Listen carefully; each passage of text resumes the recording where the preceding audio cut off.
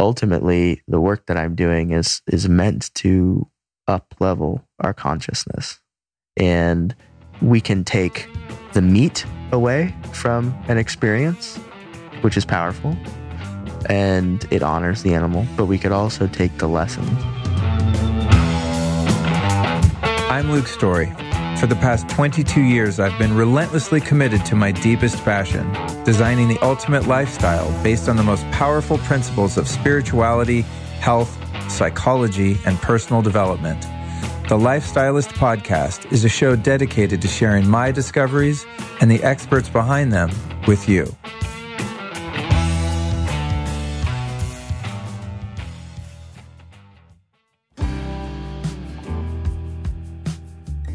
I want to take a moment to share with you an incredible discovery that human beings have been using to improve their well-being for at least 3,000 years, and I'm one of those human beings. It's a plant medicine known as kava. Now, kava has been historically used by South Pacific Islanders as a safe, non-addictive alternative to drugs and alcohol because it naturally boosts the brain's main pleasure chemicals like GABA, serotonin, and dopamine, while at the same time, strangely, increasing ketone production and mental energy. This means that it provides you with a relaxed sense of well-being, but also helps you focus. Now, most plant medicines will either speed you out and make you feel all tweaked, where you might be productive, but you don't necessarily feel happy, while others can bring you down and make you so relaxed you just want to fall asleep or sit in your ass all day. So kava is very unique in that it activates parts of our biology that help us to feel relaxed and focused at the same time. Now, as I said, it increases ketones, which also makes it an incredible tool for fasting. This is something you can add to your bulletproof coffee in the morning to enhance that calm and focused state, and also something you can supplement at night just to relax and chill. I mean, it does have somewhat of a recreational application if that's what you were going for. I love to use it at night when I'm just ready to stop working and wind down, getting ready to go to sleep, improve my deep sleep scores, etc. So kava is incredible, and there's only one company I would trust when it comes to kava. It's called True Kava, and you can find it at this website. It's gettruekava.com. That's GETTRUKAVA. gettruekava.com. While you're getting your chill on at gettruekava.com, you can save 15% off with the code Luke15. Enjoy.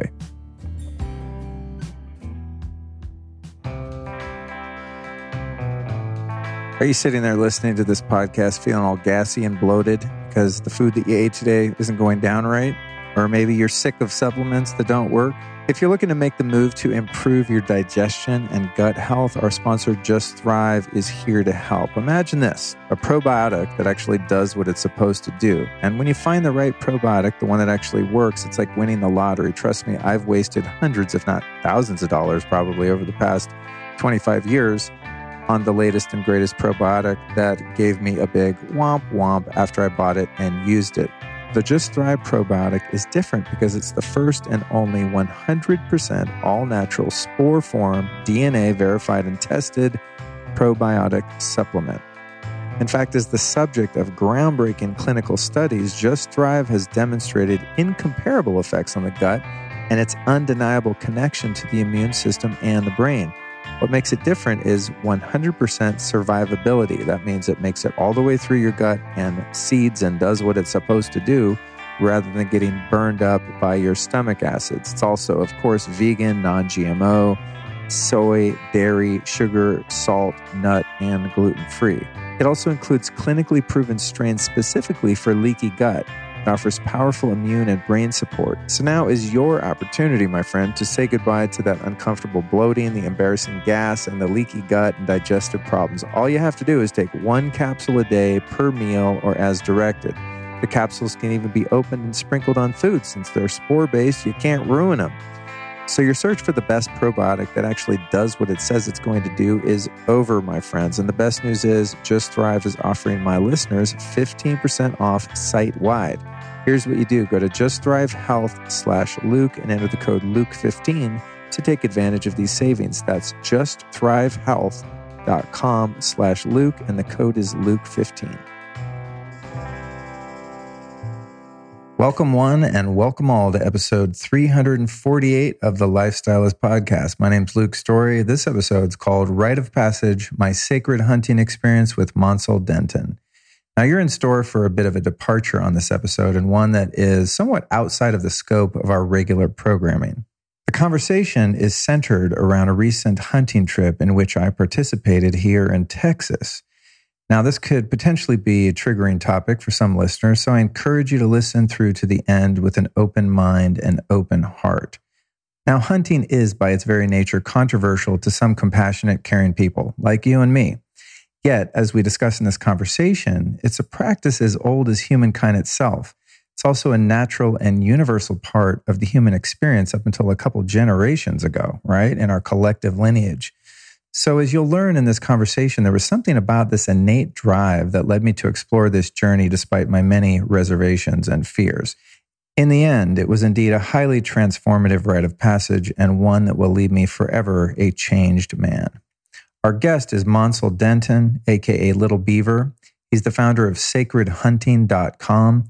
He's also host of the Mansal Denton podcast, on which I've been a guest, and the subject of an upcoming documentary, Below the Drop, which explores our relationship to life and death through hunting. Now, Mansal was feeling insecure in early life, so he chased a woman to Europe, a decision that landed him in prison. He's going to talk about that. Struggling with shame and confusion of what it meant to be a man, he found his calling in the sacred art of hunting. He now desires to share this practice with more men like yours truly. His indigenous name comes from a Crow Sun dance chief, and his spiritual lineage is derived from 6 years of mentorship with the Muskogee Creek medicine man named Will Starhart. And Mansal tells some great stories about how that relationship came to be and how it has influenced his life and his work. For those of you that want a little teaser before you jump into this to make sure you're going to go for it, here's what's up. Here's what we talk about in this conversation with Mansal. The breakdown of my incredible experience with Mansal on one of his sacred hunting excursions. We start with Mansal's rock bottom turning point, as I mentioned earlier, how we got into hunting, my limited and somewhat traumatic history with hunting as a kid, my years as a vegetarian and why I had to stop in order to stay healthy, the hypocrisy I felt by eating meat but not be willing to kill for it, what his experience was like the moment he killed his first animal, the biggest lessons he learned from his teacher, the difference in the way indigenous people approach hunting versus the sport hunters, how plant medicines play into hunting practices in different cultures, why domesticated humans are disconnected from this ancient human life practice, how he reconciles the guilt associated with taking another life to sustain his own, whether or not animals we eat from farms suffer more or less than hunted animals, the inherent suffering experienced by animals killed by predation in nature, why most of the food he eats is comprised of meat from his hunts, how hunting helped Mansal become more intimate with nature itself, how hunting helped him reconcile his own mortality, the realization I had during the mushroom ceremony during the hunt, yeah, that happened, that death is not a reality. We also contemplate the fact that everything in nature is eating something all the time. The irony that tens of thousands of beings are killed in order to grow vegetables and that plants are also living beings. The idea that you can't be a living human without something dying in order to keep you alive, and the hierarchy we humans create for plants and animals, the karma of killing, the moment I shot a wild boar and praying over the body, the dramatic wild boar stampede that transpired during the hunt, how I personally reconciled the sadness I felt during the hunt, gutting, skinning, and quartering the pig I killed while still in the afterglow of mushrooms, how traditional hunters react to Mansal's reverent approach to this practice, some of the misconceptions people have about hunters and their care for the environment, and finally, why Mansal only hunts with a bow. For those of you that make it through what could be a challenging conversation for some and emerge from this episode curious about sharing this experience, you can find out more information at sacredhunting.com. Okay, all of that being said, I'd like you to take a deep breath and prepare to expand your awareness of what it means to be human with Mansal Denton.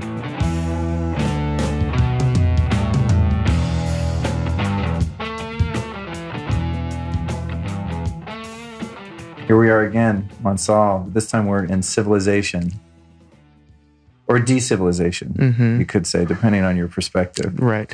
So we recently shared a really incredible experience known as sacred hunting upon my arrival here in the Austin, Texas area. And it was one of the most powerful experiences of my life, especially in one particular moment that we'll talk about later.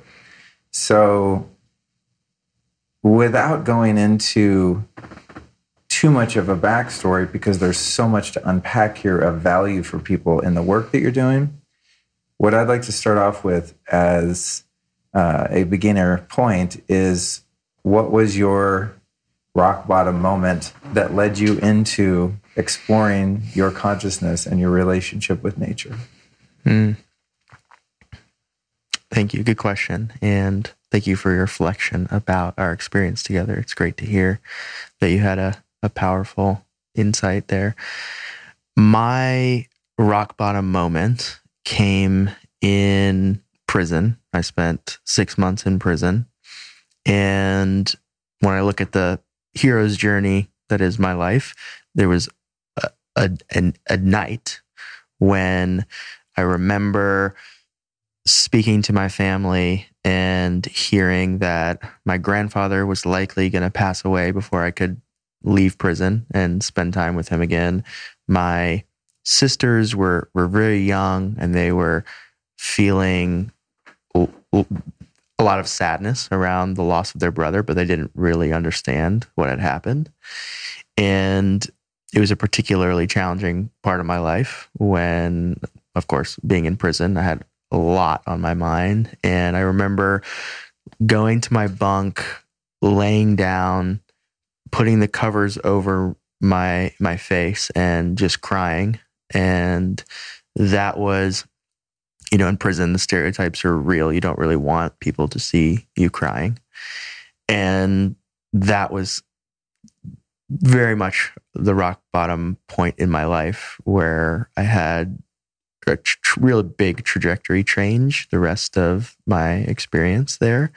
And it was governed by a lot of focus on my self-responsibility, the sovereignty that I wanted to have as an individual, and also growing myself as a man.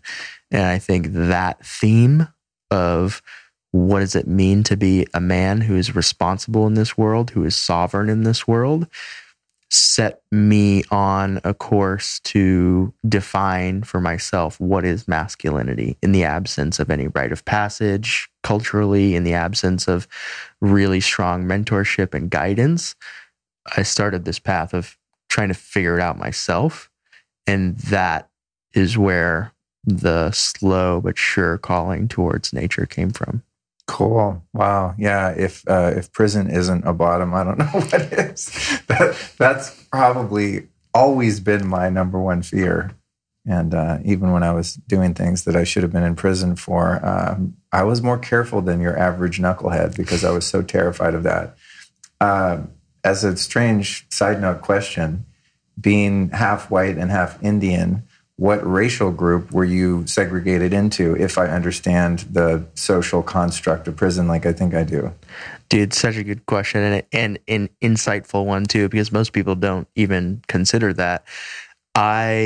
In certain prisons, I was often considered white because of being half Anglo and because of my education, because of my upbringing, upper middle class, except for when it came to eating. So like I would spend time with all the white people, etc. But when it came time to eat my meal, they wouldn't allow me to sit at the white table because I wasn't fully white. And when I got to another prison where I spent most of my stay, it was almost exclusively Mexican and Black, and I was adopted by the Blacks. Oh, really? So they, at a certain point, they just said, listen, you're Black until further notice. Like, you can touch the TV because there's a TV for each of the racial groups. Right. There's a TV for the Mexicans, TV for the Blacks. And the de facto leader of the Blacks was just like, you're Black until further notice. Like, do whatever you want with the TV. Wow. And that was it's an interesting story to have in my my resume. Yeah. Anytime, I don't do it too often because it's just depressing, but I am sort of fascinated by the phenomenon of imprisoned humans, I think based out of that fear. of my personal freedom, I guess, being one of my highest values. And also the sort of survivor's guilt of being someone that, as I said, probably should have been there, at least for a period of time, depending on what laws you find to be valid or not, but around drugs and things like that. But yeah, watching those shows, it's so complex, the social hierarchy and the segregation that's kind of self-created and then supported by the prison system in a, I'm assuming, vain effort to keep some semblance of peace in there. But yeah, I just thought of that question. I was like, well, you could pass for Mexican for sure, maybe part black, but you don't look white to me. So it's interesting. Yeah. I could see where they were like, cool, you're one of us, but not at food time. Right. That's funny. It's kind of like you're one of us in the way you speak and the way you talk and your interests and all that kind of stuff. But for some reason, when it comes to actually delineating it, your skin doesn't reflect what we consider to be white. And it didn't, there were moments where it kind of hurt a little bit and brought up some old racial, stuff for me. But generally speaking, it was kind of like, this is a whole nother universe. I'm not buying too much into this game that they're playing. Yeah. Did you have any conflict with being mixed race growing up in Texas? I did feel a lot of conflict. And I don't think it was necessarily being in Texas. I think it had to do a lot with the culture of Indians and some of the, what I would consider like internalized racism that comes from Indian culture. So my mother, what I heard from a lot of what she shared was that being non-white, I would have to be on better behavior. I would have to be more successful. Basically, there was a sense that I would have to work harder to get to the same place as a white person. And so I really internalized that as being inferior. Has that proven itself to be true in your life? Do you feel that you've been disadvantaged in any way for not looking like a Caucasian dude? I have felt in moments that it has come up. I have never felt that my lot in life has, well, let me rephrase that. There have been moments where I've wanted to play the victim. Now I recognize in retrospect, there was never moments where I was truly hindered by my race. The question begs, what, and I know the answer to this because it's just a funny story. Well, maybe not funny, but one that you wouldn't expect. Tell the listeners what you ended up getting locked up for. Yeah, well, it does play an important role in what I do now and the work that I do now. I was I think like most teenagers, I felt relatively insecure. That race component played a big role in how I perceived romantic connection with women.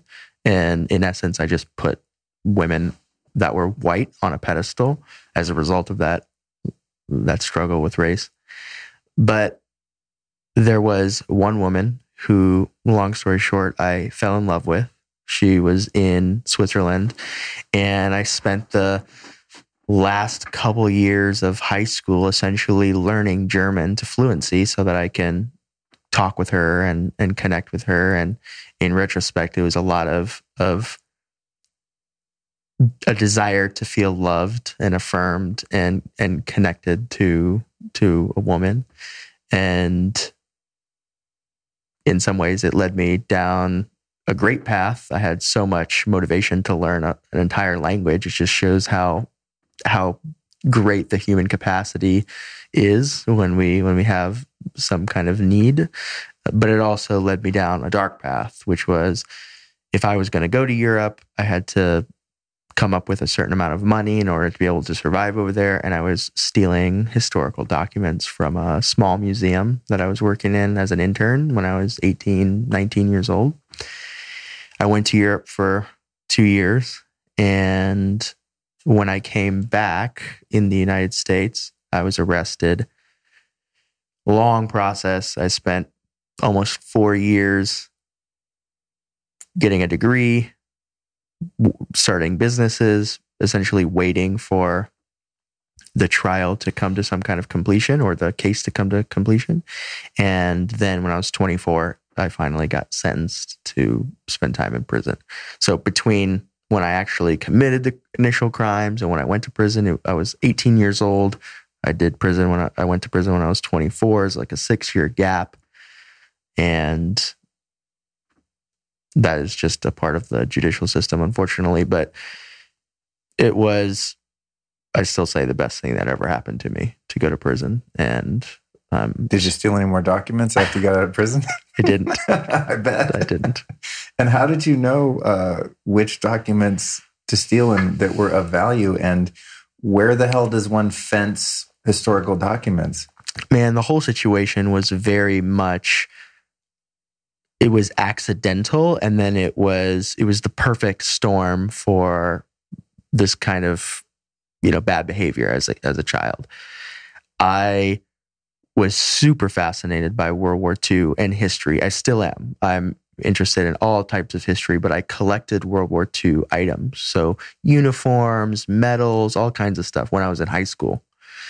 And there were some seeds there in high school of how I still show up today. I would spend a lot of time with veterans, much older, wiser men in high school. And I started as an intern working for this small museum. This guy had essentially a collection in his garage that he had converted into a museum. And I was an intern there ostensibly to boost my resume. And I was working with these documents, thought nothing of it, but I knew how much they were worth because I was a collector already of these kinds of things. And so when my parents said, if you want to go to school in Europe, you've got to come up with the money yourself, it was so tempting. And the part of me that wanted to take the easy way out instead of working some terrible high school cashier's job or something like that, I just stole the documents, took the easy way out. And how did you find a buyer for them, and how much money did you get? I had buyers before I even because you were already collecting selling stuff. Yeah, so it was so plug and play. And for a 20-year-old, it probably was like $20,000. So for an 18-year-old, actually, that was a lot of money. Yeah, absolutely. Did you have to pay restitution? I had to pay restitution. We got a significant percentage of the documents back from the people that I sold it to. And there was, restitution in a civil court case. And then, of course, I did prison. So wow, it could have been worse, but I definitely had the book thrown at me. Yeah, you paid your dues to society. Yes, and to be really truthful, my parents paid a lot of the dues. And they supported me a lot through that entire period because I, as a kid who had already blown all the money going to school, I didn't have the money for the lawyer, for the restitution, etc. So you could have gone and stole some other shit. No, we don't want to do that. Yeah, I find your story, and having gotten to know you a bit, and you telling me your story, I think when we met a couple of years ago in LA, and I find it so interesting because I would perceive you to be a really good kid. You have some insecurities, you have some issues, you're shy, you don't fit in, whatever, those kind of things. But you weren't like a juvenile delinquent, you weren't a drug addict, you weren't running amok. And I find that so interesting that you were so incentivized by those unmet needs that you did something that seems to be quite out of character for the kind of kid you were. I mean, you said kid, 18, at 50. An 18-year-old is a kid. It's kind of what happens later on in life. But I find that really interesting because I know the version of you now to be so integrous and carry yourself with such honor and dignity that it's really interesting for me to think back about that one slip up and what a heavy price to pay, man. Like that's not a slap on the wrist. I mean, going to prison, I'm assuming affects you for the rest of your life. Do you have you ever had any situations in which, and by the way, those listening, we are going to get to the topic of the show, which is about hunting, but the setup is interesting to me. Do you ever have any issues in which that record haunts you and prevents you from having certain rights or, a spot on your resume kind of thing? Well, it's been a long time since I've been worried about my resume. I just kind of make my own way through the world, luckily, and I'm very grateful for that internal drive, so to speak. Yeah, you have the entrepreneurial spirit, clearly. Yeah. I had it then too. It just misdirected. And ignoring other people's boundaries, perhaps. Yeah. That is what happens with trauma. It has restricted me in some ways. I mean, the most ironic example is when I go hunting, I have to use a bow for legal reasons. As a felon, I'm not supposed to be in possession of a weapon. Other people can be in my presence. Other people can own them. Other people can use them. I'm not supposed to be using them, and I'm not supposed to be hunting with them. So it's incredible, the work that I do, and it's all kosher, but I'm walking a fine line, and there'll be, scrutiny until I can work through the final pieces of the litigation, things like that, things that are currently in the works with my lawyers, et cetera, to make things a little bit safer for me. Yeah. Yeah. It makes sense. But it doesn't impact me too much. Yeah. I just think about anything I've ever applied for. I mean, it's been a while, whether it was a job or just, I don't know, questionnaires that you have to fill out. And one of the questions inevitably will be, have you ever been convicted as a felon? I was like, no, I can't believe not. But when I got caught for felonies, I was under 18. So they don't show up anymore, thankfully. But yeah, that's an interesting thing to have that on your record, especially, as I said, because you're not someone who led a life of crime, was this really hardened criminal, badass, addict, violent person or something like that, where you'd expect that. It's just that one slip up, and then it's sort of on your record for a while. And I guess that affects you to whatever greater or lesser degree it has. But yeah, I thought that's interesting. When we set out to go hunting, you mentioned that, and I thought, oh yeah, that's right. But also, as we'll get into, was interesting how that played out in that you pursued bow hunting, which I presume to be quite a bit more difficult. And I'd say in terms of a fair fight with game, a much more fair fight than having a firearm. Mm-hmm. So it's interesting that ended up being the case with the reverence that you have for the natural world and the animals that you're working with and killing as a hunter. So we'll definitely get into that. So for a little context, and I know this is probably going to be a pretty conversational episode just because there's so many things that have transpired in my life in relation to hunting, and then the experience that we had. It's difficult to have a Q&A type interview, but I'm going to do my best to give you plenty of space to share your experience. But for those listening to be able to unpack this a little bit, prior to my going hunting with you a couple of weeks ago here, right after I arrived in Texas, I mean, that was really the first hang I had with anyone. It's like going out into the wilderness with a big gun. It was a really meaningful experience for me for a number of reasons. One being that as a kid, I primarily lived with my mom, and she was definitely not into hunting. She hates when I call her a hippie, but maybe she was kind of a bohemian. Let's just say that. She's like, hippies didn't shower. I wasn't like that. I was a mod. But she was from Berkeley, very liberal, ended up meeting my dad in Aspen, Colorado. They got married, popped me out, and they got divorced when I was 4. And I grew up in California with my mom, listening to Zeppelin, smoking weed, riding skateboards. Dad, however, started hunting when he was, I think, 7 years old. He got his first little 6-shooter, which I have now, which is one of my favorite family heirlooms, I have a great story about why to not hand someone a loaded 6-shooter. I'll save that for later. I'll tell it. Fucking handed my buddy Gijo my gun. I was like, check out, my dad gave me his first gun, his childhood gun. It's a really cool little Smith & Wesson, little 22 caliber pistol revolver. And then I walked in the other room and I hear, boom! Fucking Gijo pulled the trigger and fired it into the carpet by accident. So 50% dumbass, don't pull a trigger on a gun. And then my part, of course, being perhaps more than 50%, don't hand someone a loaded gun. And especially not if you don't tell them the gun's loaded. So anyway, I digress. Back to Dad. So Dad, very avid hunter, fisher, just taking down game like a beast my whole life. And I never identified with that Because I was this soft, sensitive kid. I mean, even if I wasn't raised by my mom, I think I just didn't have that kind of aggression in me. I was always just more emotionally based, and I just wanted to go play with the animals and just be in nature and swim in the creeks, and much like I am to this day. But I did have a couple hunting experiences with my dad, hunting bears that were pretty gnarly in terms of just the level of violence and things kind of going wrong, and the way that they would hunt bears were with dogs. And so they'd have a pack of dogs with radio collars, and they would bait the bears with this rotten meat and gunny sacks, and they'd go out in the area they were going to hunt and start bringing all the bears to the yard. And then they'd go in and set the dogs loose, and you'd watch the dogs on your little radio transmitter thingy. I'm sure it's got more sophisticated now, but you'd be able to see if all the dogs stopped together, you're like, there's a bear there, and they would tree a bear. And then the hunters, my dad and his friends and I as an accomplice, would go to shoot the bear out of the tree. And they would skin the bear, gut the bear, the whole thing right there, and then just like leave everything there except the hide.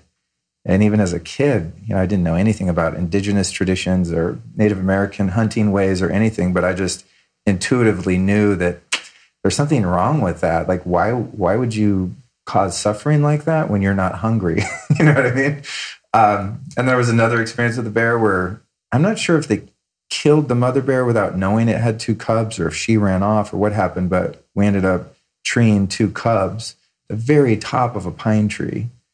And they're not coming down. So my dad's friend went up with a chainsaw, sawed the top of the tree off to fell the bears. One of the cubs got impaled and immediately died on a broken branch, and the other one lived because it fell on something soft, like a bunch of branches or something. My dad's friend grabs a sack and goes and catches the baby bear.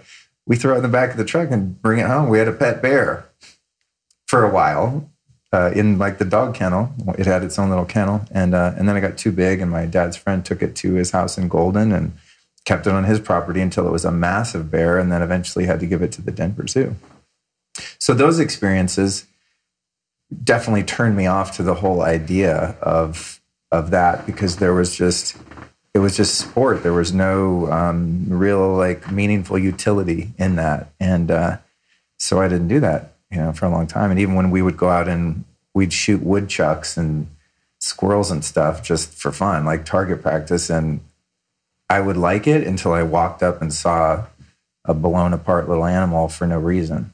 So that's like how I walked into this experience with you. That was my experience of like, this is harsh. Like, I don't think I ever want to do that. But there was something that called me to this experience as, I think, a rite of passage into just being a natural human. This is what humans have been doing forever, until the advent of agriculture and us figuring out how you could entrap and breed animals and keep them on the property that you now decide is your property, and that whole system that we're in now. So the experience I had with you was meaningful in so many levels, because it was an experience that I kind of missed sharing with my dad in a meaningful way. And because he and I had such different interests, there weren't a lot of experiences that we really could share. And he would take me and do the things that he liked to do, because when he was a kid, he would have loved to do the things that he was taking me to do, but we really lacked that common connection. And now he's older and doesn't do a lot of hunting. And so it's not something I've had the opportunity to do with him. So there was like a lot of sort of historical relevance for me in this experience. And I just wanted to share that as kind of a preface so people understand the rest of the conversation going into this, as what a foreign experience it was for me in so many ways, especially the way that you do it. Mm-hmm. What was it that led you to hunting? Yeah, hearing you share that story, I can even feel the reflection of my own traumas, etc., that led me to hunting and to the way that I view it, and how so many people have those backstories like you shared, whether it's more mainstream or in the family, etc. There's so much that is bound up in hunting. And I came to it through ostensibly a desire to become closer to my food. That was the initial motivation. And I found much, much more than that. And in retrospect, what I really was seeking was a practice, an embodied practice that would allow me to express some form of my masculinity. Because even though I was a sensitive boy, similar to you, I had aggression, and it showed up on the soccer field. I would just knock kids out. And so that aggression that I had, and you shared your own instinct with the squirrels. There's something innate there. It was some type of an aggression, something that's very innate to our species. And unfortunately, we don't have the guidance. We don't have the other side, which is the reverence that can guide us into right relationship with that aggression. So in retrospect, for me, it was a way of acknowledging what is true for me, expressing it, and trying to orient my life around certain types of practices that could embody masculinity. Because it's one thing to read books about masculinity, and there's some great books, The Way of the Superior Man, David Data, tons of, great men's work and stuff there. There are men's groups, Mankind Project, etc. All of that I found valuable, but it's different to be thinking about masculinity versus embodying it in a practice. And that is what I found hunting to solidify for me.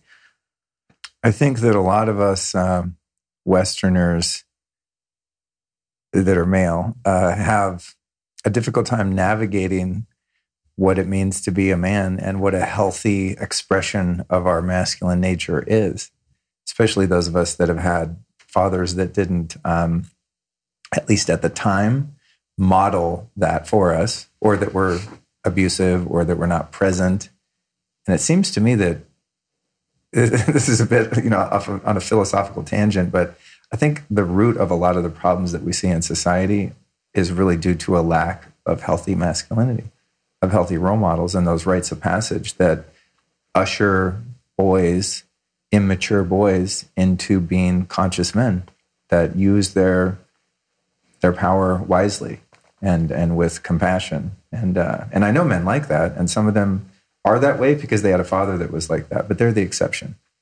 Most of us, I'll include me with you, have had to kind of figure it out through whatever practices seem to be attractive and effective for doing so, right? Because to sway to one side creates an imbalance. And I think that a lot of people that are sort of down on men and the patriarchy have a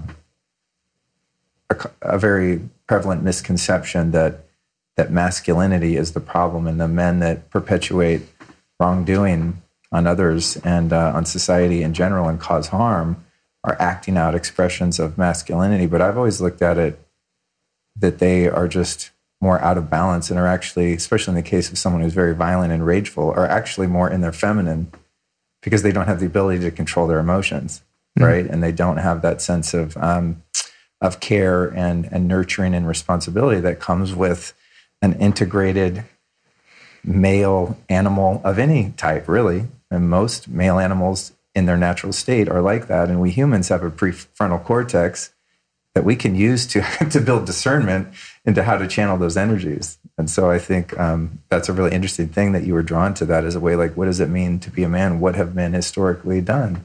Whenever I'm looking at how to be a person, how to be human, I think of what are the best things our ancestors have brought forth, and what are the things that have been lost, and what are the things that we've outgrown that no longer serve us and that cause unnecessary suffering. So that's a really interesting perspective. Do you remember the moment that you killed your first big animal? Remember it distinctly. I don't think I'll ever forget it. It was an antelope, and I remember this herd of black buck antelope that were moving in front of me as I was sitting in a blind. For those who are not aware, a common way of hunting is called ambush hunting, where one is hidden in a certain spot and is waiting around either a body of water or some kind of food source or something like that for animals to come.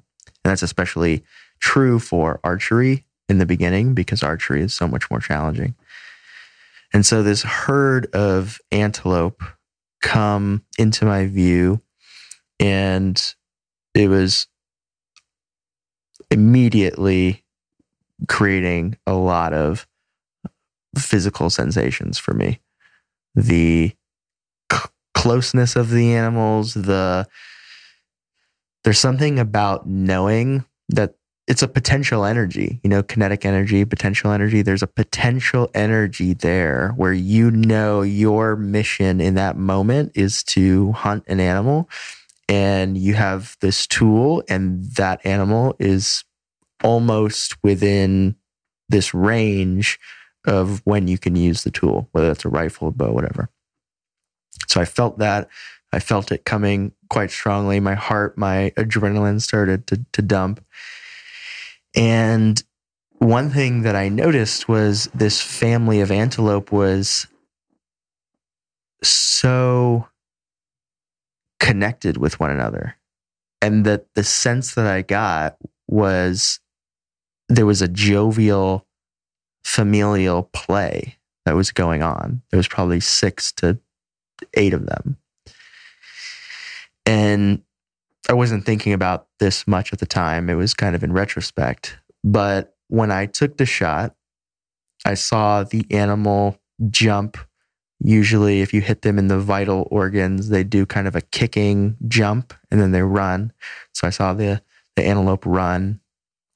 I saw her fall over with my binoculars, and then I saw her kind of in her death throes, just struggling.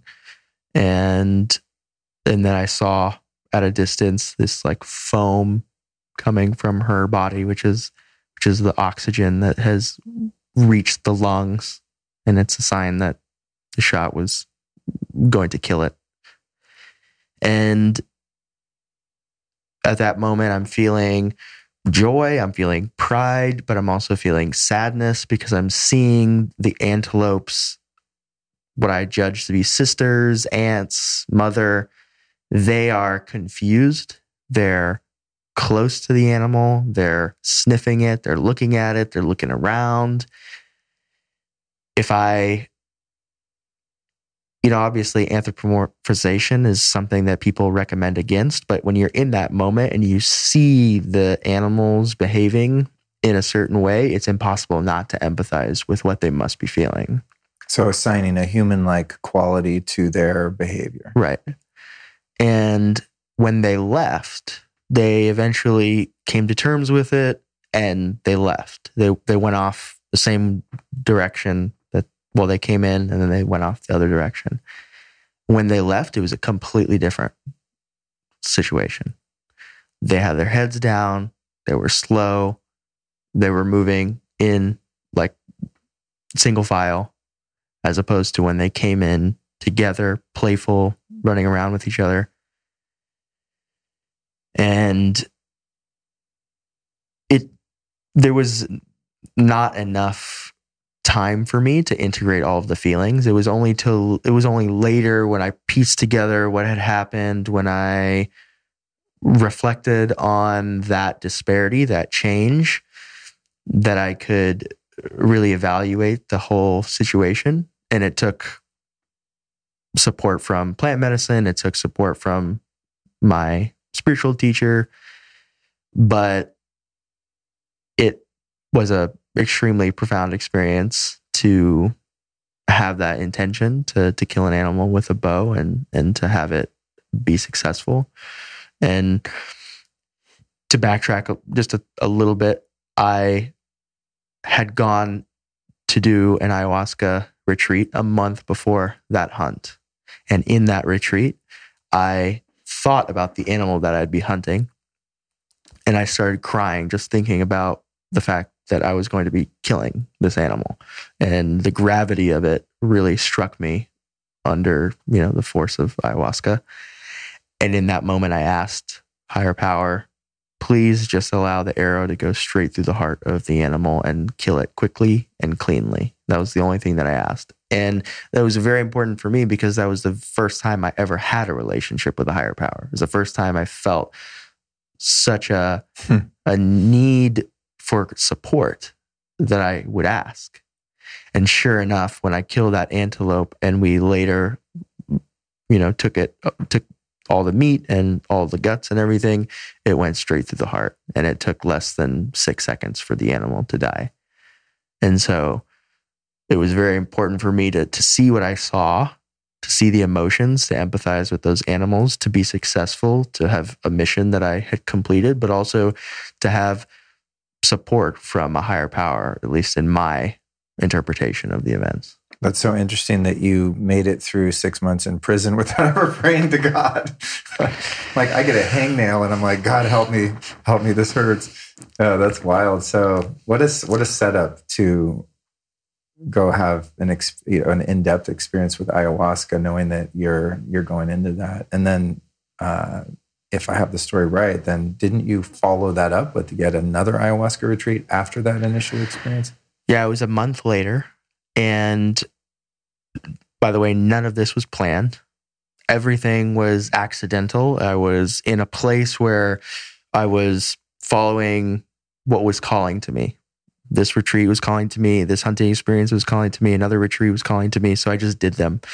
And I didn't do them intentionally. But when I went on the second retreat, I was understandably fascinated with death at that point because I had just killed an animal. There was other things that were up for me. I think somebody had recommended a book.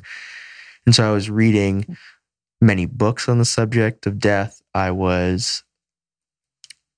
took the skin of that antelope down to the ayahuasca retreat, scared all my neighbors who were trying to have their own ceremonies, and they'd open their eyes and see the skin next to them laying there. And that was also a profound experience that helped to contextualize for me what I had done, killing an animal. I connected with the spirit of that antelope, and it was done in a very loving way. I felt no judgment from the antelope. I felt like it was in coherence and resonance with me. I realized some things about the meat that is mostly available in the United States. I had some really profound realizations there and made some commitments around the kind of meat that I want to be eating and putting into my body and having become a part of me. And that was, one of the triumvirate of these three experiences that really, really set the tone for me for what became, my current life's work. Yeah. Found your dharma in the most interesting way. Around the piece about where our meat comes from, those of us that choose to eat meat, and I think there's a lot we can explore perhaps in a bit about those that don't, because I was a vegetarian for many years. One of the things that motivated me to explore hunting with you was this sense of hypocrisy, for lack of a better word. There might be another one floating somewhere, but as someone who feels best when I eat a fair amount of meat and don't feel good when I don't eat enough meat, it's just the fact. I've tried every kind of diet known to man, I think, and the one that works for me is like eating a lot of meat. That's the only thing that I feel fulfilled by and energized by, really. However, the fact that I perceived, at least before this experience with you, that I didn't have the guts to go do the deed myself. It's like I'm hiding in my house, not getting my hands dirty, figuratively or literally, and order my grass-fed meat from wherever, Belcampo. I mean, I do get my meat from farms that I've either been to and observed the procedures. Of course, if I go out and eat, I don't. Hopefully it was that way, but if I order meat at home, it's going to be from Belcampo. I've been to their farm. I've been to the slaughterhouse. I reconciled the process of how they raise and treat those animals and specifically how they're slaughtered. And then another ranch called Covenant I got it wrong on a podcast, and he emailed me. He was like, hey, thanks for the plug. Say our name right. Covenant Pastures, I believe it's called, in Bakersfield. And it's a small operation. And I got on the phone with them. I said, what water do they drink? How are they treated? Are they kept in a pen? Blah, blah, blah. How are they slaughtered, et cetera? And it passed the sniff test for me in terms of the most humane way that I could get meat. But that said, there's still a disconnect between me and the natural world. And I feel like a hypocrite for not being willing to participate in the ecology cycle that makes a plant turn into an animal, and that animal turn into my food. And as you said so correctly, into the body that I'm carrying around. And that was a huge motivator for me, because I've always felt guilty about eating meat as a vegetarian, not so much anymore, because I've had a lot of deep dives into the nature of death itself, and we can get into that. And many of those realizations came during our experience with the mushrooms, which comes later. But that was a huge motivator for me. It was just like, God, humans have been doing this forever, and then we figured out how to make it easy on ourselves, and the rest of us have someone else go and do that work for us. And that doesn't mean that I'm going to start hunting all the time and live exclusively off hunted meat like you do for the most part. It's that it's not everyone's job to go out and be the hunter. If I take myself back 20,000 years in my tribe, I might not have been the hunter guy. I might have been the musician or whatever. It's not necessarily in everyone's nature to go out and have that be their job. But it's like, I feel if you're going to be sort of a CEO of a company, it's probably a really good idea to work in the mailroom at some point, right? And do some accounting and have a full experience of your role. And so my role is here talking on a mic, but part of my role is also interfacing with the natural world. How much of that was part of your motivation of being disconnected from meat, but still feeling like your body needed to eat it? A huge part. I grew up vegetarian. So like you, I spent much of my life, or a sizable portion of my life actually, as a vegetarian. My mother's from India.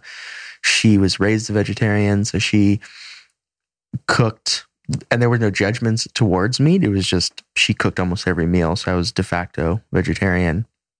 When I started eating meat, I probably gained 20 pounds in muscle. I felt so much better, and I kind of started on that path as a result. But I, too, had the question, what is it, where there is a disconnect here between the fact that I'm eating meat and the fact that I only ever see the meat that I eat in packages or in a restaurant. I've never been a part of that process. And that was initially what stimulated me to go into hunting in the first place. Obviously, much more came from that. But one of the ways that really clicked for me was in that second ayahuasca experience, having the book, The Body Keeps the Score, very much at the forefront of my mind. The quick synopsis of that book is, plenty of studies show that we don't simply hold our trauma in our mind, but it's actually stored in our body, stored in our muscles, in our movement patterns. It's a very well documented and popular concept. So if we hold our trauma in our body, it stands to reason that an animal would too. And if an animal's holding trauma in their body, and I eat that, and that literally becomes a part of me, I'm just bringing on their trauma. I don't have a well-versed relationship to the karma and some of the Eastern philosophies, but I suspect there's a linkage there. So there's some kind of connection there. So anyway, that's how I viewed it. And I really wanted a relationship to the meat, as you were suggesting, that would reflect to me that they led a life that was relatively free from trauma. And yeah, I choose hunting because I want the animals to be free and wild and live the way that they, for the most part, were meant to live. And then in a quick moment, they're dead. But it can happen in many regenerative operations. Bel Campo is great. There's many others. So the only thing that I find important that gets neglected about the conversation with hunting is how important the connection to a living being dying is to our consumption. It is so much easier for me in my past to have wasted food and meat if I had no connection to it. It's so much easier for me to overconsume meat if I have no connection to it. And the more disconnected we are collectively from the death that we're creating, no matter what we eat, no matter what clothes we wear, no matter what we do, we're creating death. The more disconnected we are from that, the more compounded the problems we create for the earth, in my judgment. Wow. That's an interesting point I hadn't thought of.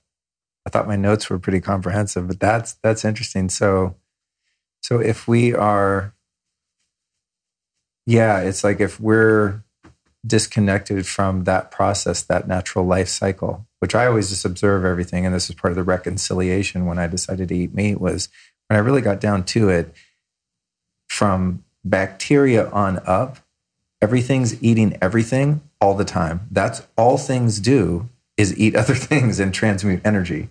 One thing needs energy, so it takes the energy from another thing. A bigger thing takes its energy, and so on, right? And for whatever reason, we ended up being the apex predator because of our ability to create weapons and organize ourselves around hunts and things like that.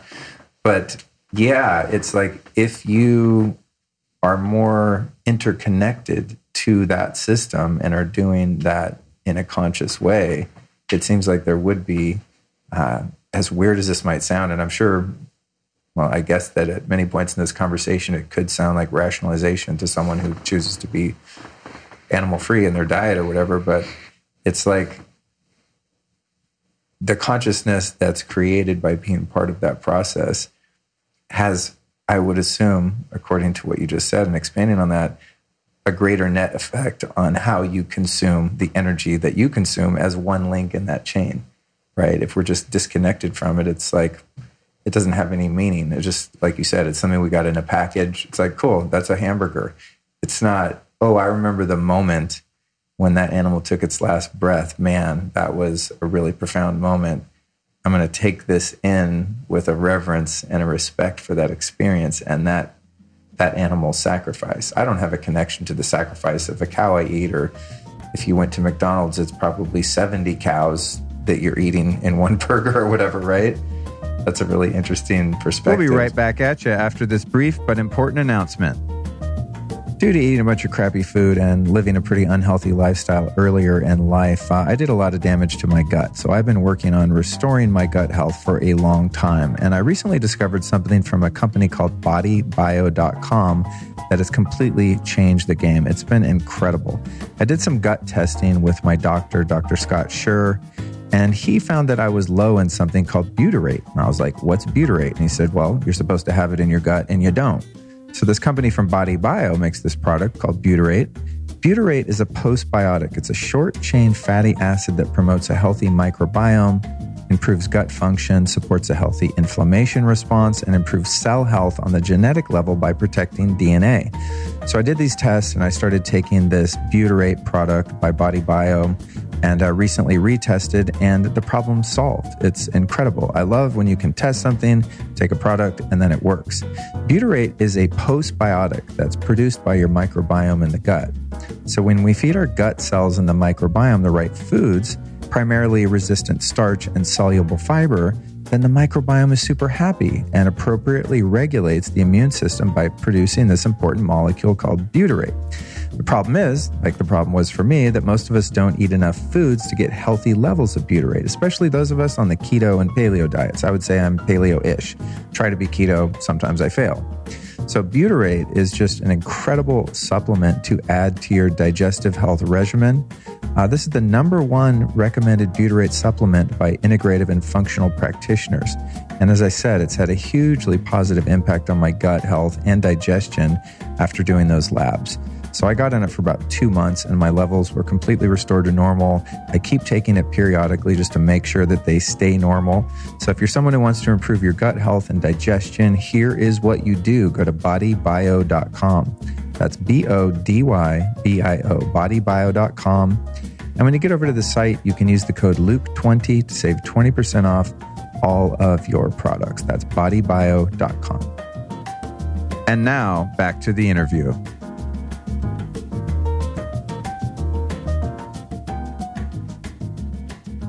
In terms of an animal's natural life, how you were talking about wanting to participate in taking an animal's life that's lived free and roamed and expressed themselves for however long they were around, do you think an animal that becomes prey or food for a bigger or smarter animal, what's the hierarchy of suffering between an animal that's killed in the wild, an animal that is killed in a slaughterhouse?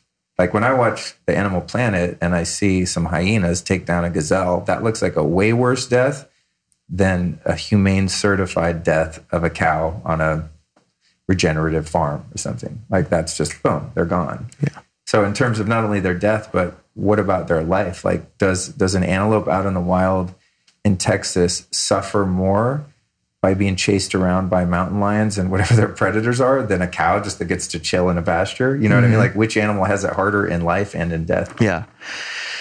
So there's so many layers to this. I'm going to start by saying that what I'm about to share might sound like a rationalization, and I'm really intentional that I don't rationalize for myself or for others, because I feel what many, vegetarians or vegans might project onto me. I do feel guilty. I do feel sad. I do feel empathetic. I feel all of those things. And my goal in life, but specifically in this work, is to feel those things fully instead of quickly going to a story that can avoid those emotions. So I'll set that there. No bypass allowed on this show. Yeah. Let's go deep.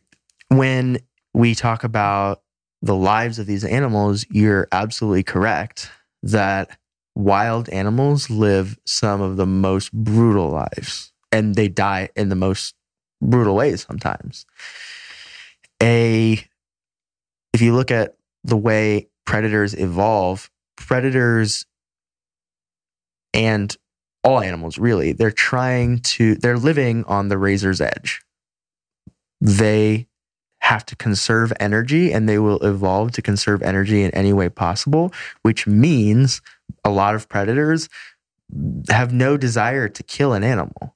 They have a desire to get the energy from the animal. So you'll see countless examples of gazelles that are still alive with the hyenas ripping out their insides, because the hyenas don't care about the animal's life or death. It's just, how can I get this energy?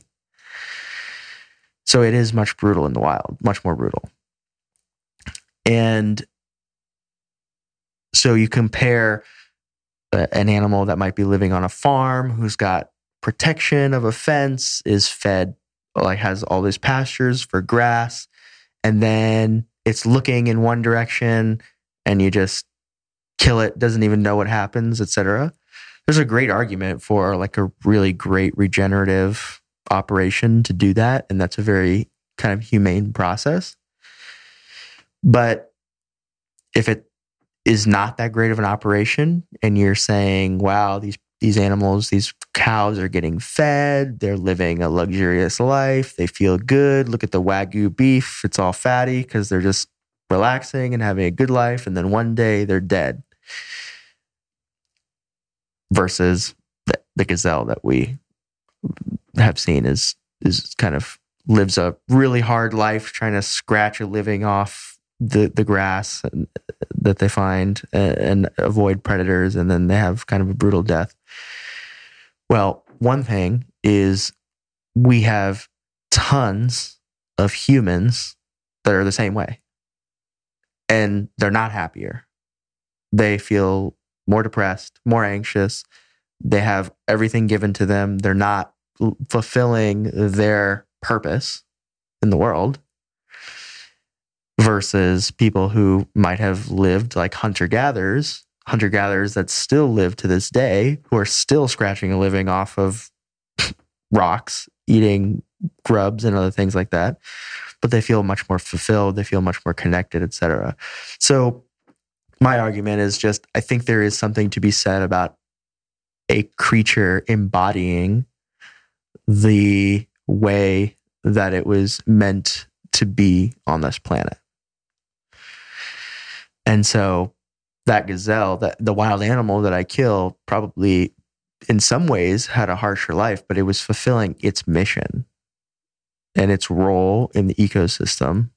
And my hope is that I can embody what is collectively a very human experience to be a predator in that way as well. You know, it's interesting on those Animal Planet shows, and I don't know if this is true for everyone, but definitely is for me. Okay, you look at the lion chasing the gazelle. I'm always rooting for the gazelle. I noticed that one day. I was watching one of those shows and I thought, why am I not rooting for the lion? The lion's hungry. And you see those lions, they walk around for days and they have cubs they can't feed. They're starving. They're emaciated and just dying for something to eat. And it's just interesting that I always am on the side of the prey, and I feel so sorry for them. I mean, my heart breaks just seeing them get torn apart like that. It's just brutal. But on the other side, it's like, well, what about the hungry lion and those cubs?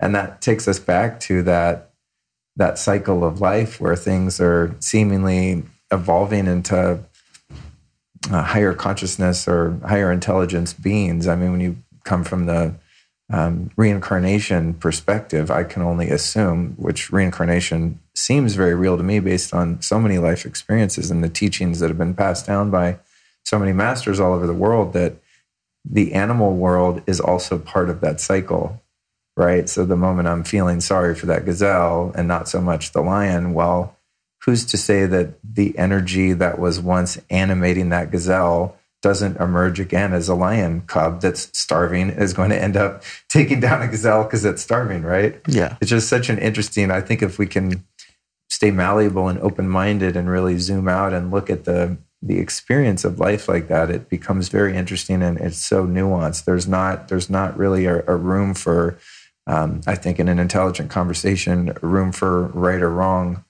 in terms of morality on this. It's like, what is really happening here? Now, that said, small anecdote, by the way, go ahead. just to that point, is like, if you think about humans and when they die, and at this point, I'm not sure if it's confirmed scientifically or not, but there's a suggestion that humans release DMT upon death. Let's hope so. Well, I have been in the experience of killing an animal and watching it as it's dying and having the guide tell me, shoot it again. And I just am with the animal in its final moments as its head starts to kind of look up and around. And the sense I got was that it was a goat. That goat looks like he's on psychedelics. And just watching him kind of move from this earthly plane into the next plane, it can be peaceful. It's not always peaceful. It can be peaceful, though. In the end. That was, I'll cut to the chase of something I was going to talk about later. But when we went out the first night, we're looking for axis deer who were legal to shoot and wild boars, who are so prevalent here in Texas, and to many people considered an invasive species and quite a nuisance to agriculture and properties value and things like that. But anyway, we're out on the hunt, and first night I shoot. We see one pig, he runs away, big one. We see another one, and just it all happens so fast. You put up the sticks, I get that rifle pointed at him. His butt's turned to me. I do not want to cause suffering. That is not why I'm out there. It's just wound an animal and have it run off in the weeds and suffer. And it was like this instantaneous, just so innate. And like you said, there was adrenaline and it was an intense moment, but there was no hesitation, which was so strange to me. I wasn't like, I can't do it. I mean, it was just like, go. And it just happened instantly. And it turned to the side, took that shot, heard an incredibly hard sound to forget. Just this screaming, for just this couple seconds. And then it's like, oh my God, no, did I wound it? Took another shot, couldn't really tell if I hit it. And then we ran up. And to the point of like the psychedelic nature of the transfer of life out of a physical being into wherever life reemerges. One of the most powerful experiences of my life. And for me, it was very much like, it wasn't psychedelic in the sense like, oh, I'm seeing colors, but I was not in a normal state at all. I was in a completely altered state the moment that bullet hit that animal. And especially as we got close to it and it took its last breaths and I'm, when it was safe to approach and I'm holding my hand on that big boar and just sensing there's just this this density to the energy in that moment where everything is very slow and very much like being on plant medicines. Like you're not in a normal state of being anymore as that life force is moving around. It's in something and it's going somewhere else and it's perhaps passing through you. And oh my God, what a powerful experience. Just tears running down my face, but I'm not crying. It's just the overwhelming intensity of participating in life like that. It was powerful for me to be a part of that experience with you and to watch everybody's reaction and their state change and feel the emotions that we're both feeling again right now. Yeah, it's funny. Just even going back there, it's like experiences that I've heard relayed from people who they themselves subjectively have had near-death experiences, or people like a Ram Dass who's sat with countless people as they've left their body, and they describe it. But it's indescribable until you're there having that experience, And and so I mean that just changed my perspective in so many ways around death and what it really is or isn't. And perhaps we'll get into that later. But just to zip around a little bit back to the prior point of, I don't know. It's just the way I think is just looking at things from all different angles. So back to, the amount of suffering that takes place when an animal dies on a farm versus the wild, etc. When I was first reconciling that my body really needed meat to feel healthy and fulfilled and vital, I was observing how farms are created that grow vegetables. And thinking about when you look at a pasture, a natural pasture, and all of the living beings and all of the living creatures, from snakes to gophers to grasshoppers to gnats to flies to butterflies, birds, worms, all the things. And to take a tractor and rip the skin off that earth in order to put fake earth there to grow kale. I wonder in terms of caloric value and energy that we need as a human to get the calories one would get from a bowl of kale versus a small piece of beef or deer or whatever, wild game or not, if you count the number of deaths that have to happen. I'm not talking about factory farms. Like that's a whole other thing perhaps we can get into, but I just mean like a well-raised, managed herd of cattle on some land. If I'm eating a bowl of kale, how many single creatures had to die in order for me to eat that kale versus a piece of meat? Have you ever thought about that? Yeah, I think about it a lot when that argument and, disdain are thrown my way because of the work that I'm doing, because of the choices that I make. And I just feel empathy for the people who don't understand that truth, that foxes and fawns and mice are all killed, whether it's by the combines or through the poisons that keep the grains, protected and all these things. I have empathy because it is another symptom of being disconnected. It's another symptom of being disconnected from that process. And humans are always going to try and find ways around our feelings. And if there's a feeling of guilt, there's a feeling of shame around what we're doing to the planet, it's much easier to remove ourselves from a being like an animal that behaves a lot like us. And in the philosophies that I have learned, like plant life is just as sacred as animal life. And the way that we treat it is more important than what we're doing per se. So, animals can be killed and consumed lovingly with reverence and with respect or not. Plants can be grown with loving respect and reverence or not. And that's where I see the value in hunting so much for people, even like vegetarians or vegans, just understanding what the death feels like, because it exists and it happens, and we can't shield ourselves from it lest we make poor decisions from that disconnected place. Because that's ultimately what is showing up. You've got companies like Impossible Meat and all these, fake meat companies, these oat milk thing. It's all these companies. I don't doubt that there's people in all of those companies that have good intentions and they're trying to use science to our advantage, but they are playing on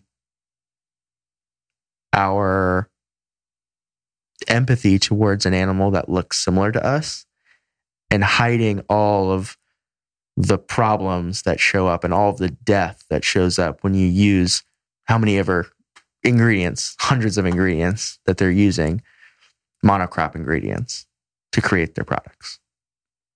So to sum it up, it's really about the connection. Like, do you have a connection? And if you want to be a vegan or vegetarian and you want to eat kale and you grow it yourself in your backyard and you grow it through permaculture or you get it from a local farmer down the street, good be unto you. You're seeking a connection to your food, and that is a way to mitigate the significant detrimental impact we're having on the planet.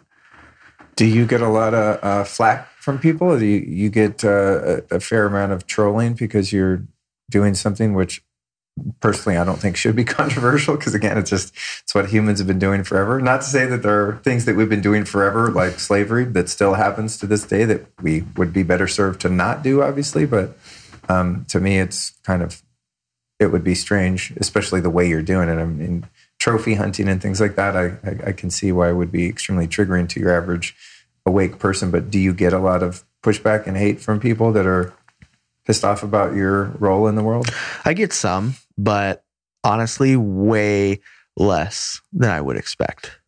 And I judge that it's because of the way that I relate to the practice. And I don't doubt that my own shadow gets in the way as well. But generally speaking, I have a very emotionally open, vulnerable relationship to hunting. I have a lot of reverence. You talked about at the beginning of this podcast, my demeanor being very sensitive. And that is a big part of my practice with hunting is I have a high level of sensitivity, and I am emotional, and I feel for these animals very deeply and love them deeply. And I'm not the only one, but I think it is more the exception than the rule. And that is something that people feel. And generally speaking, it negates a lot of the vitriol that might come my way otherwise. Yeah, I think there's a lot of stigma around hunters, probably due to the fact that many of them, historically, at least in America, have treated it as a sport hunting, big game. And it's this egoic sort of trophy hunting thing and all of that, where there doesn't seem to be much connection or reverence that you speak of. But that said, I find that this is not something I've explored a lot because it's not been part of my life, so I haven't gotten a lot of heat for it. But the general sentiment, I think, is that most hunters are unconscious assholes just out torturing animals. Yet, I don't observe the people that would be critical of that particular practice or sport being critical of indigenous peoples that have done it and that are still doing it, right? You don't see advocacy groups like getting pissed off at Native Americans that still go out and hunt deers, or people in South America or wherever, where those lifeways are still intact and just part of what they do. It seems that the vitriol that is shared is largely around Westerners and hunting. And I wonder how much of that is because of the way they do it, or just that there's animosity toward those groups of people for other reasons, and they just kind of throw that in there. You know what I mean? Yeah. Honestly, I think there's a lot of unconscious people everywhere, and shadow shows up everywhere, and hunting is no different. So if you have, let's just say, a pretty large percentage of the population of Westerners are, for no fault of their own necessarily, not as conscious, then that's going to show up in hunting as well. And because of what we've already talked about, it just shows up in hunting in a way that is ugly to people who don't hunt, because it's an animal that looks and behaves like us in some ways, and it's off-putting for that reason. But there's very unconscious ways that people do many other things, working out, for example. But people don't necessarily, these days people find a way to judge and fight and have issues with everything. Troll's going to troll. Yeah. But I think that I don't think it's specific to hunting. I just think that shadow shows up in a lot of ways, and the civilization that we're currently in, the paradigm that we're in, creates a lot of trauma, and that trauma shows up as egoic shadow relationship to hunting. As it pertains to the second part that you were talking about with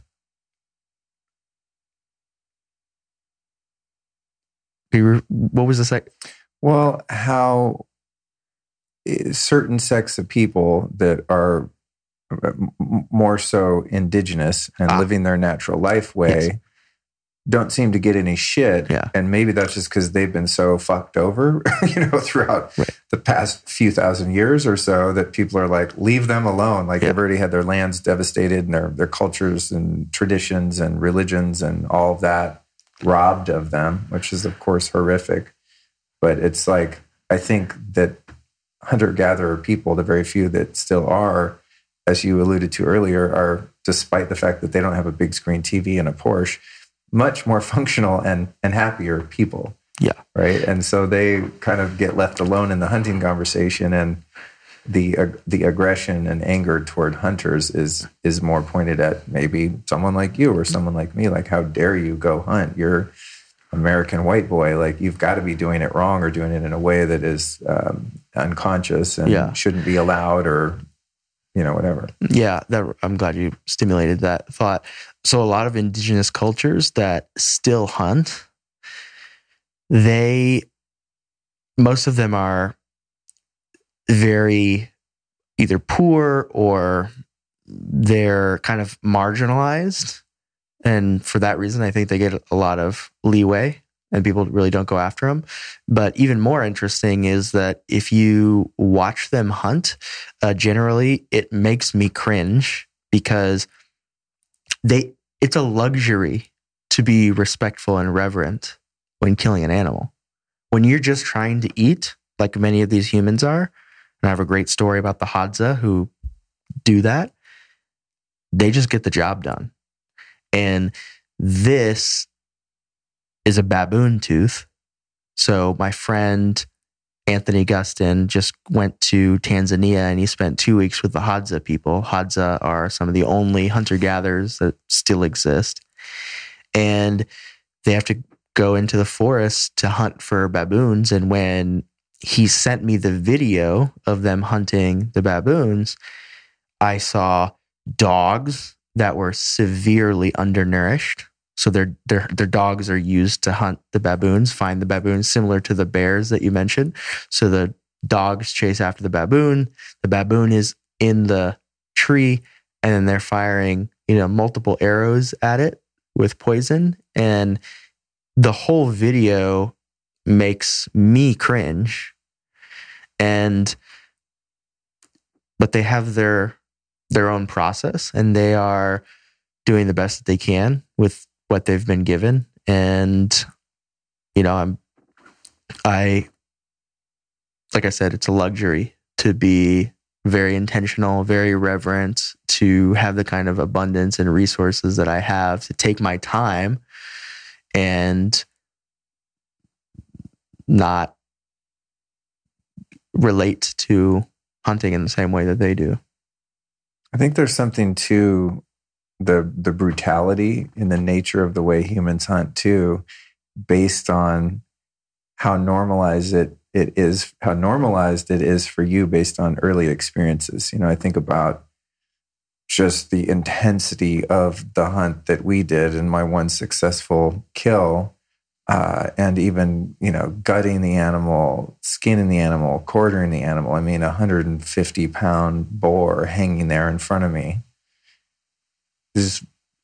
Actually, to be honest, it was way more normal and kind of not a big deal than I thought it would be. I thought I'd throw up or something. What? I don't even like touching hamburger meat. I'm totally grossed out by the whole process, which shows you how disconnected I am. But I've often thought, my dad, for example, started hunting so young, and he's not obviously a hunter-gatherer, a person, but it's like if we had all been raised in nature, going back thousands of years, from the very time you were nursing on your mom's teat, you would have seen chickens getting their head cut. There'd be guts everywhere and fish being cleaned and animals being dragged in by a rope, and it'd just be constant carnage from hunts. And that would just be something you were totally used to.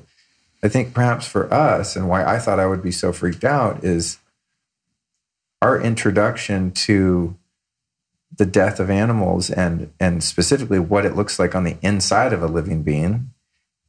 The only way I know that is from horror movies. It's always associated with major trauma and evil and horror and darkness. It's not something that we've been used to, So perhaps for these tribal folks hunting these baboons and doing it in a way that you're going ow, harsh, brutal. Why are you guys doing it in such a messed up way? If that's the way they've been doing it since therefore, that's just normal. That animal they don't have a relationship with that animal like we would. And perhaps if they've never watched cartoons and had TV and stuffed animals as kids and having this sense that animals are exactly the same as us, you can see why perhaps that appears more brutal to us, and why to someone like me, even just cleaning an animal would have seemed totally brutal, really, until I did it. It's like that that relationship we have is formed so young that if you enter into the game later, you've already been pre-programmed with a different interpretation of what that experience means. Yeah, and you see that even with hunters in the United States. And I think that's where a lot of them get a bad reputation, is they've just been doing it their whole life.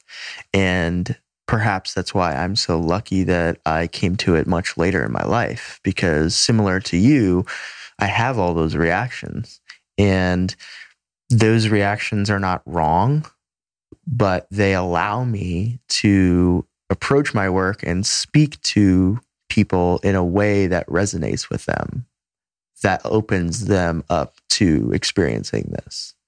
If it was someone who has been hunting their whole life, whether it's an American here or someone in the Hadza tribe, they aren't going to have the words and connection piece that a lot of people in the cities that are desperately needing this connection are going to be able to understand and feel connected to and resonate with.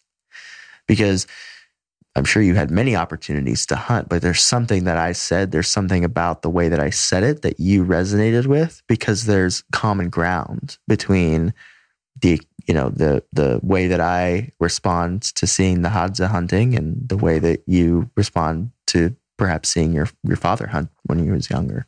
Yeah, very much so. Yeah, I asked my dad one time, because I was just so curious about how many animals he's taken down in his life. I mean, he spent 30 years hunting nonstop, And I was interviewing him, actually. I interviewed him. I could just release it as a podcast, but there's probably too many personal family details. But it was just kind of an interview for posterity, just to get his life story and the family lineage. And one of the questions I asked him when he started hunting, I said, Dad, when you shoot an animal, do you ever cry or feel guilty? Or even when you were a kid, did you feel bad in any way? And he looked at me like, what are you talking about? It didn't even compute to him in that way, because it was just so natural to him. And I, he's never been someone who's destructive to the environment, or he's not an unconscious person. He's just someone who, for whom hunting was very normal and it's just a way of life. It's what you do when you live in the mountains in Colorado. But he didn't have the kind of visceral experience that we have. And you're right, that was what piqued my interest, was having known you before, knowing you to be a really caring, conscious person. And then when you told me about your new venture, it was like when you hear about a medicine journey coming up and you're like, shit, oh man, I don't want to do this, but I feel called. There's a reason I'm supposed to do this. And that's the sense that I had. Do you think that where do you think the hierarchical system people build for killing and eating things comes from? If someone, say is a vegetarian or a vegan, and they're like, if a few grasshoppers had to die so I can get my salad, whatever, grasshopper's life is perhaps less valuable than a baboon. And likewise, someone would be happy to eat chicken or fish, but would never want to eat bison. Where do you think that bias comes from? It comes directly from how close an animal or plant or being looks and acts like us. And I think the deeper component to that is the more something looks like us, the more it reminds us of our own mortality. Because most indigenous lifeways consider plants to be sacred, rocks to be sacred, like even things that are not alive, like rocks, are sacred. The Dagara people in West Africa, I think I told this story to you, they believe that plants are the most intelligent beings, animals are the second most intelligent beings, and humans are the third most intelligent beings. Based on how we treat our home planet, I would have to agree. And the humans have to go to the plants and the animals to learn from them in order to be in right relationship with their mission. So most indigenous people consider all living things to be part of this one organism that is the earth, that's Gaia. And we create this hierarchy instead. In my judgment, a lot of that has to do with how little we want to look at our own mortality and how scared we are of the truth that we're going to die, how scared we are of the potential that we might die without ever having lived, without ever having followed our dharma, without ever having fully expressed ourselves, being fully authentic, living fully. That is a huge motivation in my judgment. Tell me about the 6 years that you've spent with your Native American teacher. How did that come about, and how has that informed the work you're doing? Well, speaking to that, much of my relationship with Indigenous cultures and the lens in which I see my life and the world that we're living comes through his teachings, but his mentorship, kind of cajoling, guiding towards certain resources or certain ways of being. And the simple answer to your question is I don't know what drew me there, but something definitely was calling me there at a very young age. I was in college. I was 22 years old, and friends were going out partying Friday nights, and I was staying in so that I could go the next morning, Saturday morning, all the way out to Wimberley to do a sweat lodge and to spend time with him and other elders. And at that point, I was not at a level of consciousness that I could even have a mentorship relationship with him. I was really just showing up for the sweat lodge and just kind of looking at him and nodding my head and kind of letting whatever he was saying bounce off me. But there's something to the masculine being drawn towards certain energetic and certain embodiment. And he definitely embodied a wise elder, like energetic that I was drawn to. And like, if someone asked me, why am I spending time with him, with Will Tagle, I would not have had a good answer for it. I would have just have said, I don't know, feels good. And so I kept listening to that calling. And he would bring so much Indigenous wisdom into the experiences of the sweat lodge. He would bring up books, he would bring up concepts, things that I'd never heard before that kind of seeded themselves in my psyche at a very young and pivotal time in my life. As I started to grow, after I came out of prison, after I had some of these plant medicine experiences and I went hunting, he was incredibly pivotal in helping me to integrate those experiences and helping me to realize the bigger picture, helping me to see that those experiences were not just isolated events in my life, but they were part of a path. And, one of the things he told me very early on was the plants chose you. And what he meant by that was when I went and I did ayahuasca and I had all of the visions and the powerful experience with higher power and all of that, it was the plant's way.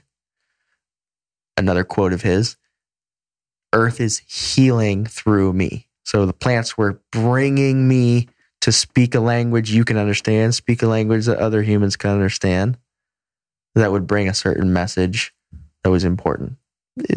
A small message in a small corner of the universe, but important nonetheless. And the plants wanted it to come through me. And so he really encouraged that. And I would say the biggest thing that I've learned from him is really not intellectually, but really feeling the connection to plants and animals in that way. The fact that a teacher could share with me that plants have consciousness, that they're choosing me to do thing, right? It's a pretty far fetched, especially because, when I met you, I was very materialist, very like what is of the world is what exists. Yeah. I was a biohacker. I was into nootropics. I still am. All those things are great, but I hadn't tapped into that kind of other world. And he very much brought me into that with his teachings. And, I have, I'll give you a few examples. So I have a snake, a Texas hognose snake, and that animal is a way for me to connect to the oversoul of the snakes, all snakes, and specifically to have a relationship with the rattlesnake, because we go out and we hunt where there are rattlesnakes. And so I want a relationship with the rattlesnake to say, hey, give me wide berth, I'll give you wide berth. Let's have a partnership here. And that was through his suggestions and his recommendations. And so a lot of my relationships with plants and animals and the way that I talk about them, the way that I create, personification with them comes from his influence. Is that what led to the many intermittent ceremonies that we had during our 4-day hunt? There was the praying over our weapons, and there was using sacred tobacco, and ultimately on one of the days, a very surprisingly potent brew of psilocybin. There was definitely, it was very ceremonial, everything about it. There was a lot of stopping. Okay, now before we do this, we're going to do this, and then on to the thing, and then a wrap-up sort of ceremony. And there was a lot of that baked in, which I really loved because it helped me to really integrate the experience as it was going. It wasn't, because a lot of that happens fast, especially for someone like me that's just not had that type of experience. It was really good to be able to really be intentional about it in all ways. Is that where that kind of piece came in, and some of the tools you use and the shamanic nature of the experience? Yeah, the shamanic nature for sure was influenced by him. I think the crux of what was influenced by him was the magnitude of the intentionality. He has such a high level of intentionality that he incorporates in almost all areas of his life. We'll go on a walk. We'll walk by a cedar tree, and he'll take a berry, and he'll say a little prayer, and he'll kind of have a relationship with with some of the individual trees. That's just while we're walking, right? And so he's bringing that kind of intentionality into his daily life. And that offers me almost a guidepost for what can show up, what relationships I can have if I bring that same level of intentionality into my daily life, but especially something the magnitude of hunting. And so the big picture definitely came from him, but I have so much interest and reverence for Indigenous cultures. So I'm constantly picking parts and pieces and learning from others and trying to as Boyd Vardy says, I'm an artist of experience. And it really is art that I'm, stealing from other people and putting together as my own. With the psilocybin piece that came in the middle of our trip,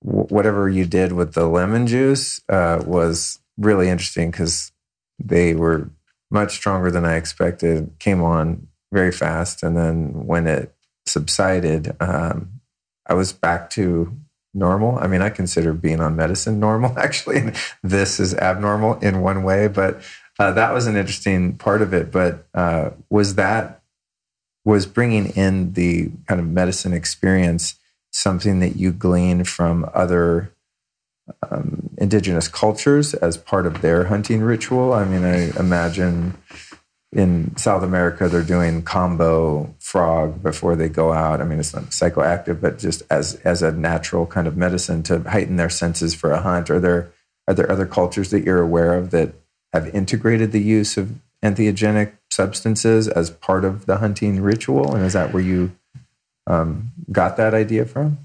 Well, so yes, to answer your question, yes. There's many cultures in the Amazon basin that will use psychedelics for hunting magic, is what they call it. And they will use like ayahuasca, for example, in order to see and connect with the animals in order to more readily hunt them. And so it shows up all over the world, utilization of plant medicines on the hunt specifically. A big part of it for me was my own experience. I mentioned these 3 experiences of ayahuasca and hunting that were in close proximity. So I took 3 months, what took me 3 months, and accidentally and compressed it into a weekend, because my judgment is most indigenous people, they don't really need a strong dose of medicine in order to realize what they're doing with a hunt. They are constantly in relationship with the land from a very young age. And so there's a constant level of reverence that comes with that. But we are so disconnected from ourselves, from our emotions, our feelings, etc., that it takes something really strong like a plant medicine to essentially pin us down and keep our eyes open to see what it is that we're doing. And that's what it took for me. It took the ayahuasca to show me, you are taking an animal that is alive, that has a family, that has emotions, that has feelings and sensations and pain, and you're taking its life in order to live. And so it's a powerful tool for people who participate in hunting to have context for what it is that they have done or will do in that experience. Yeah, in my case, it was have done, because it was the day after I had the successful mission. And yeah, what a wild ride to be out in nature in such a remote place, and to really get to work with death and reconcile that in that space of surprisingly potent medicine. I was kind of expecting a little above a microdose and just, go interface with nature. And my intention was to really connect with this land here in Texas and really offer myself to it in service, and to discover what it holds for me and why I was drawn here. And I got that and so much more. But one of the big pieces was really around the death and my own fake mortality, meaning that this body is going to go, but that I don't go. And in the context of having just killed something and having no desire or means by which to bypass the gravity of that experience, was really powerful. And I think it would have been, you get what you're supposed to get, but it would have been a totally different experience if I didn't have that punctuation point of like, okay, let's not just breeze past what you just did and what just happened, but really to be able to go in there. And also that morning, the story, but for those that don't, I went out as just one of the co-hunters without hunting, because I had already had a successful shot, going out with my friend David, and we stumbled upon what appeared to be just a few wild pigs, and then I stepped back and let Josh, the other guide, and David go into this kind of gully that was at the base of a pretty substantial kind of rocky cliff, and we heard them in there, doing their pig noises and very Elmer Fudd slow approach, be very very very quiet, and I just laid back in the cut as to not disturb the process, and next thing you know, I hear a shot, boom, and then I see pigs just scurrying all over this rock face. I mean, they were like goats. I couldn't believe that they were walking on these little crevices and stuff, just going every which direction.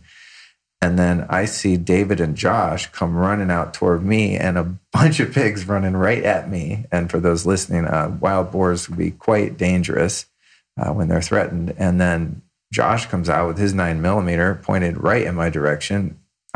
The pigs are in between the two guns and me. So I get my ass out of the way, and then more shots are fired. It's just pig pandemonium out there. And really the hardest part of the trip for me was that my friend David hit a pig up on the hill, because when they approached this kind of gully, they thought they were going to be on top of them, and it turns out they were up above them. So it was just this total surprise, and there were way more of them than they thought. But he had hit the pig, in the gut or something, and it fell off a couple steps and then took off.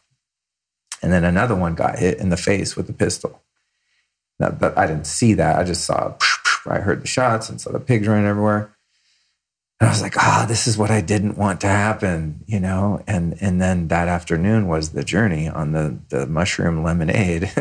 And man, that was an edge there. That was tough because we were very near where that had taken place. And I'm just thinking, I'm there on mushrooms, reconciling death, reconciling my role in that death, my own death, all of that really deep work, and sensing that both or either of those pigs were somewhere nearby suffering, and could be suffering for a very long time with an injury that then becomes an infection, and like really going down the rabbit hole on that. And that was really the hardest part of it for me. And I started ceremony by walking us through a meditation to feel that. I focused on that. I focused on the gravity of what it meant for us to be sitting there knowing that there was an animal that had been shot. Right. And that was suffering.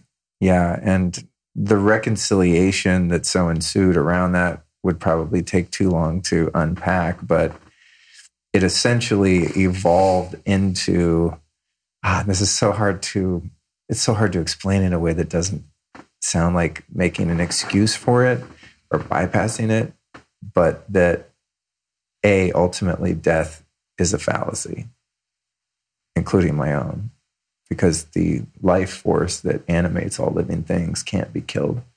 It just kind of switches matter. It goes between non-matter and takes form and moves on. And all of that is kind of within this karmic wheel of when and how that happens.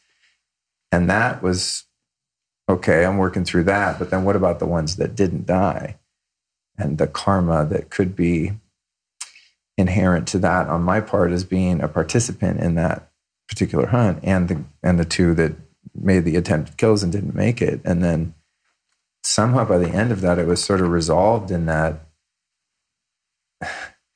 our relationship with those animals and our communication and the way we're doing it, it's like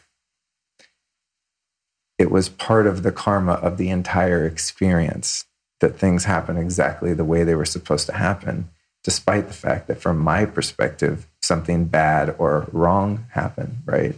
That perhaps in some way, in a universally karmic effect, those pigs were where we were at that particular time for a reason that I don't know and will never know or understand, but that somehow it was all okay and part of the way things go in nature. Sometimes, an animal takes a bite out of something and it gets away and probably goes off and suffers. And someday my ass is going to be underground and something's going to be eating me, going back to that kind of cycle. But man, what a potentiator of that experience that medicine was. And I don't know that I would have been able to go that deep or have the courage or bandwidth to face some of that discomfort without the assistance of the magic lemonade.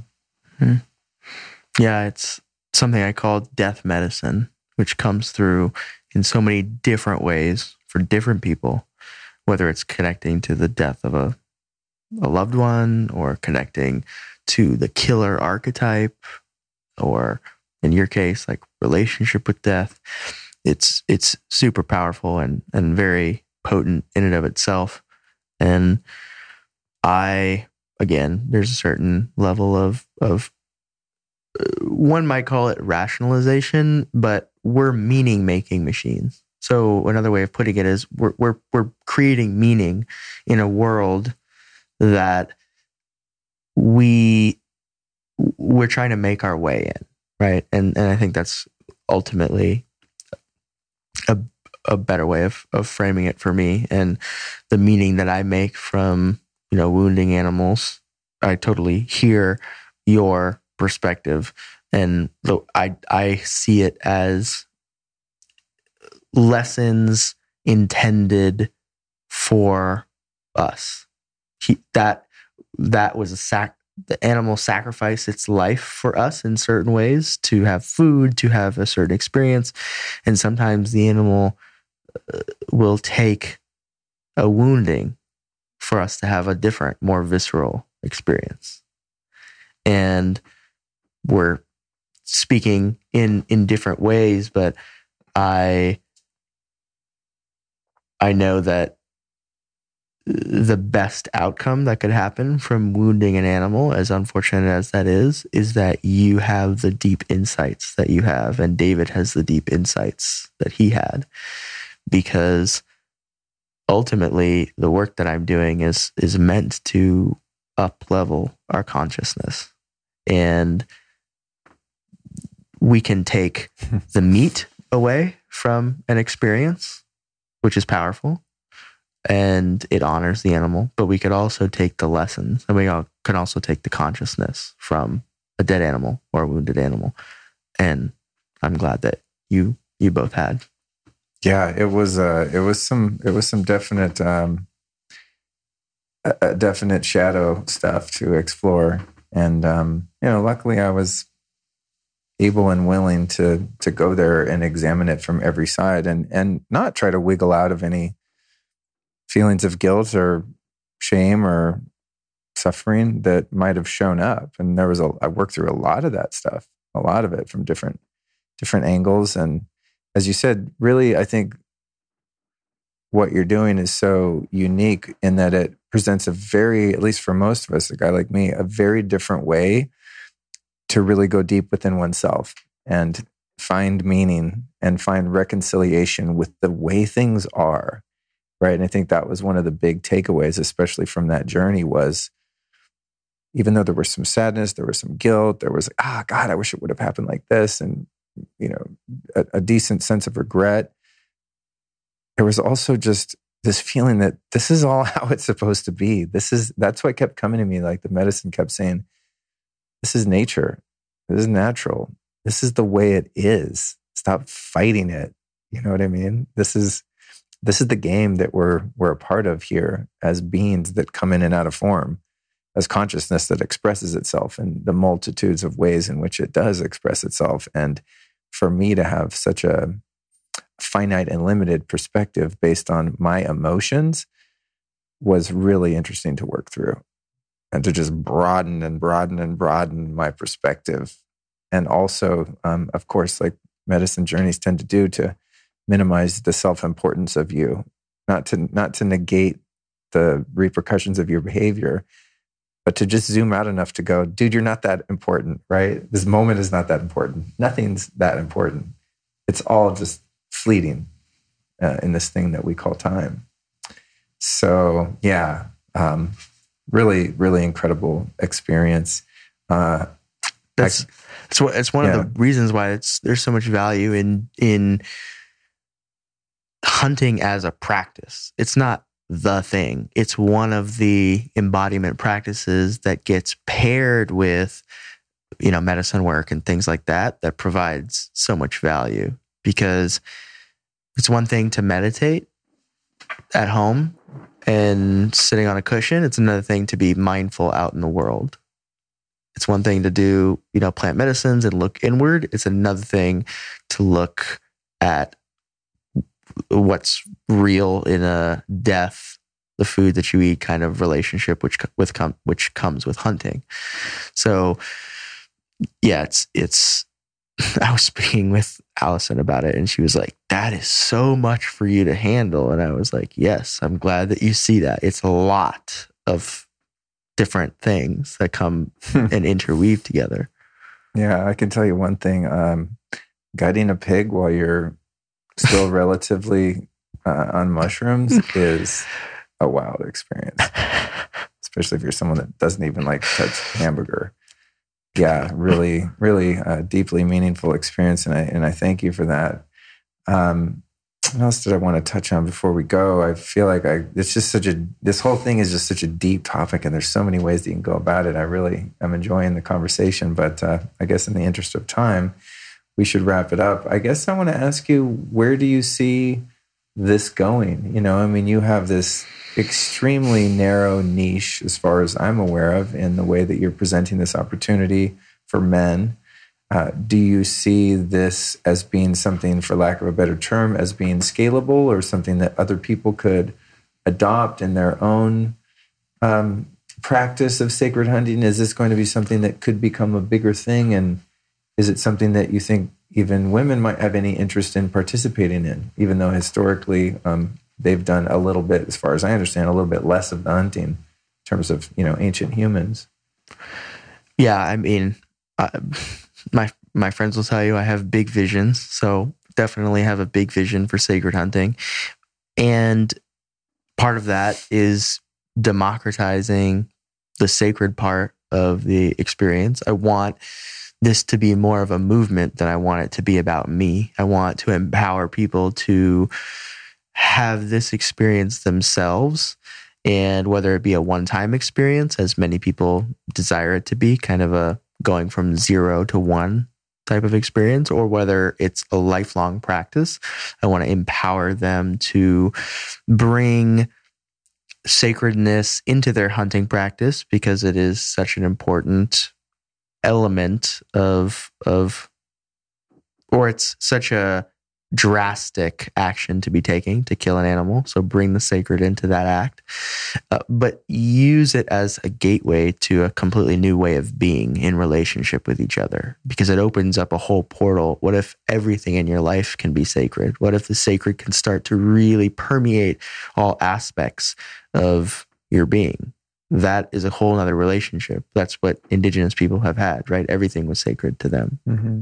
And so I want to really empower people to start using this as a gateway for that, and using it as a gateway to be more mindful and connected to their food, using it as a gateway for men especially to be more connected to their masculinity, to integrate some of the things that are currently considered to be toxic and turn them into a healthy manifestation that serves the world, serves their partners, the community, etc. So there's a lot of interpersonal, what I would consider ways of being that I hope sacred hunting can support people in. When it comes to like nuts and bolts of what it actually looks like, I'm working to create a church organization around sacred hunting, and there's a whole process to do that. But once I have some church status, which reflects the historic context of what I'm doing, it is probably the oldest thing known to man and pre-man, then there becomes an opportunity to start relating to land in ways that are really high in my vision. And what I mean by that is having land that I'm in relationship with. I really hesitate to use the word own or manage or anything like that, but I am partnering with land, and I hope to be partnering with thousands and thousands of acres of land that I can create a model of harmony that gets spread to others, that gets codified in some way that other people can use, and create a type of Eden on these properties, on these pieces of the earth that inspire other people and help to heal other people. And do you ever have women inquiring, wanting to participate in this? And if so, is that something you would feel comfortable to do? And do you envision, if that happened, that you would have like segregated groups or mixed groups, or is there even a demand for that at this point? There's a lot of women who reach out and ask about it, but when it comes to actually taking the plunge and committing to an experience, I've had not as many people do that. I finally had our first woman who committed. And so I have a co-ed experience that's in October. So there's some men, there'll be some women, and that will be the first one where women will be participants. And I welcome women to the practice. I don't think this is just for men. I don't think it's just healing for masculinity or anything like that. I find that one is very much reflective of my journey. So what I create is very reflective of like what I needed as a rite of passage. And two, it's something that many men are drawn to for whatever reason, historic, whatever. But I would love to serve women in the consciousness that I'm exploring. What do the good old boy kind of traditional Texas hunters think of what you're doing? At first, there's hesitation and skepticism because I don't speak in the same way. And I have all kinds of rules that are foreign to them, like around taking certain kind of pictures and saying certain kind of things and like drinking alcohol and stuff like that. There's just a certain way that I create the container that feels true for me that is super foreign to them. But over time, they have very much come around because they realize I'm bringing dozens of men who have never hunted before into the practice. I'm very intentional with what I'm doing. A lot of the men the good old boys who are guides, who are really like committed to hunting as a life's path, even if it looks different to me, they deal with hunters who come out on the weekend. They just want to kill an animal to mount it on the wall, and they tell, these guys, hey, you do all the grunt work. And so when I come and I bring the guys that I bring, they really enjoy that I have men who decide they're going to carry the animal back, even though there's a truck, because that's part of their experience, because they want to put in that effort and sacrifice in order to bring this animal back.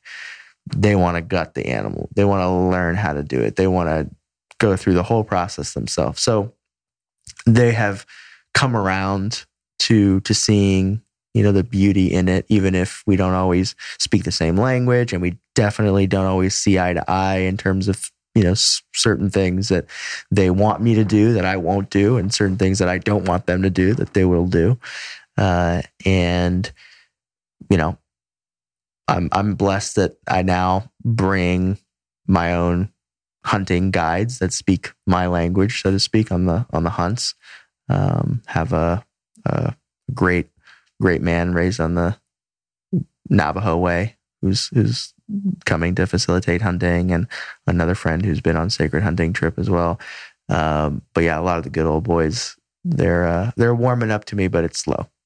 I imagine so. One thing that I find interesting about hunters that a lot of people probably don't realize, maybe you could speak to this briefly, is that generally speaking, regardless of whether hunters are approaching this in a reverent way as you, they know a lot about conservationism and the environment, and care about the environment a lot more than I think people would guess.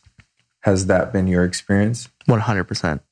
And are perhaps maybe even in some cases more connected and reverent of the environment than environmentalists that carry signs around in the city. Not all of them, but very much so. And, it's not commonly known.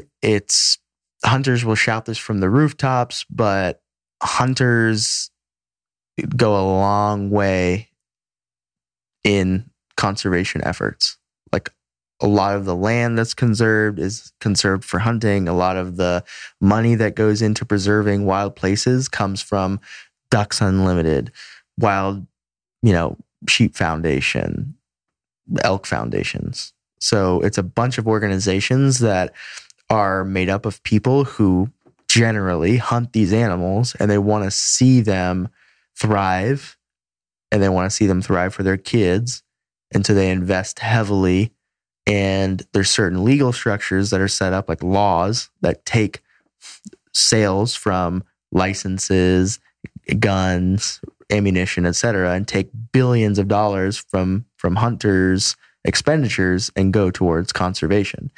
And so most good hunters are conservationists. And if you look back at, quotes from Theodore Roosevelt and Aldo Leopold and some of the great conservationists, even Thoreau and things like that, they all talked about the connection between the hunter and the conservation ethos.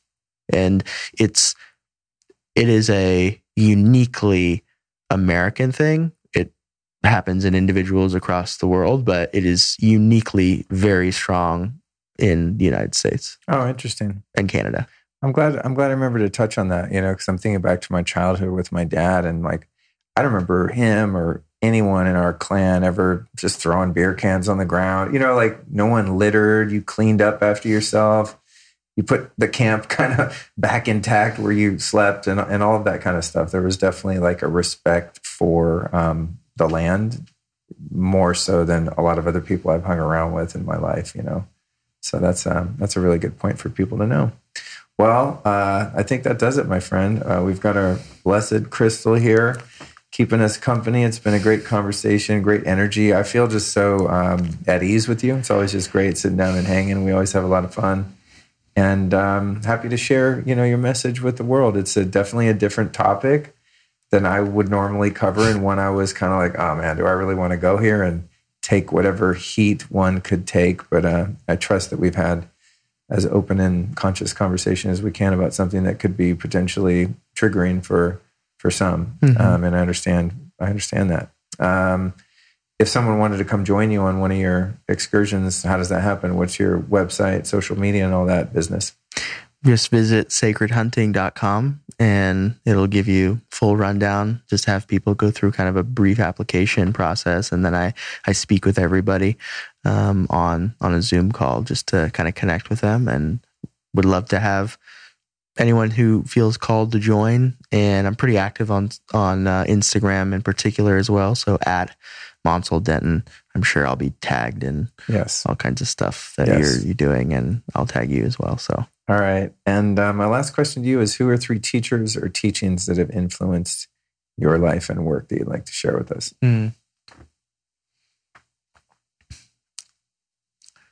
One is, we talked about Will Tagle by the name of Starheart. And he had a very specific background, but one of the things that I've learned a lot from him about is what's called inner council theory, which is essentially acknowledging that when we have any decision in our life, anything that happens in our life, we have an inner council where some parts of us might feel happy about it, some parts might feel sad, some parts might feel a different way. And so just reconciling the fact that there might be one person who's holding the microphone in our own psyche, but there are many parts of ourselves, and it's our job to listen to all of the parts of ourselves and be supportive of the needs of those parts. That'd be one. 2 would be Paul Chek, who I've had a very short relationship with him, but he has brought to my awareness a connection to a historic figure by the name of Quanah Parker. And I did a podcast with him where he stopped me mid-podcast. He said, "Who's the picture on the wall next to you?" I told him who it was, and he just went off for 5 minutes about how this entity knows who I am and is sending a beam of light to my heart chakra, and I need to do this, and I need to connect with him and all these other things. And I connected with him through, some combo ceremonies and some other things. And,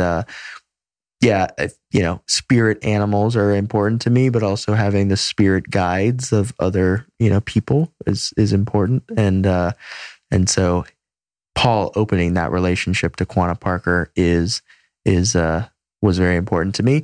And that would bring me to the third, very, very important, perhaps one of the most important relationships that I have is with Quanah Parker. And who is this Quanah Parker? So he was the last chief of the Comanche tribe. Oh, okay. And he was half white, half indigenous. So he was this kind of half breed like me, where he was a bridge between worlds. He was a bridge between an indigenous way of life because his mother was white. And so he was raised as a Comanche boy, and he rose to prominence and became a well-respected chief.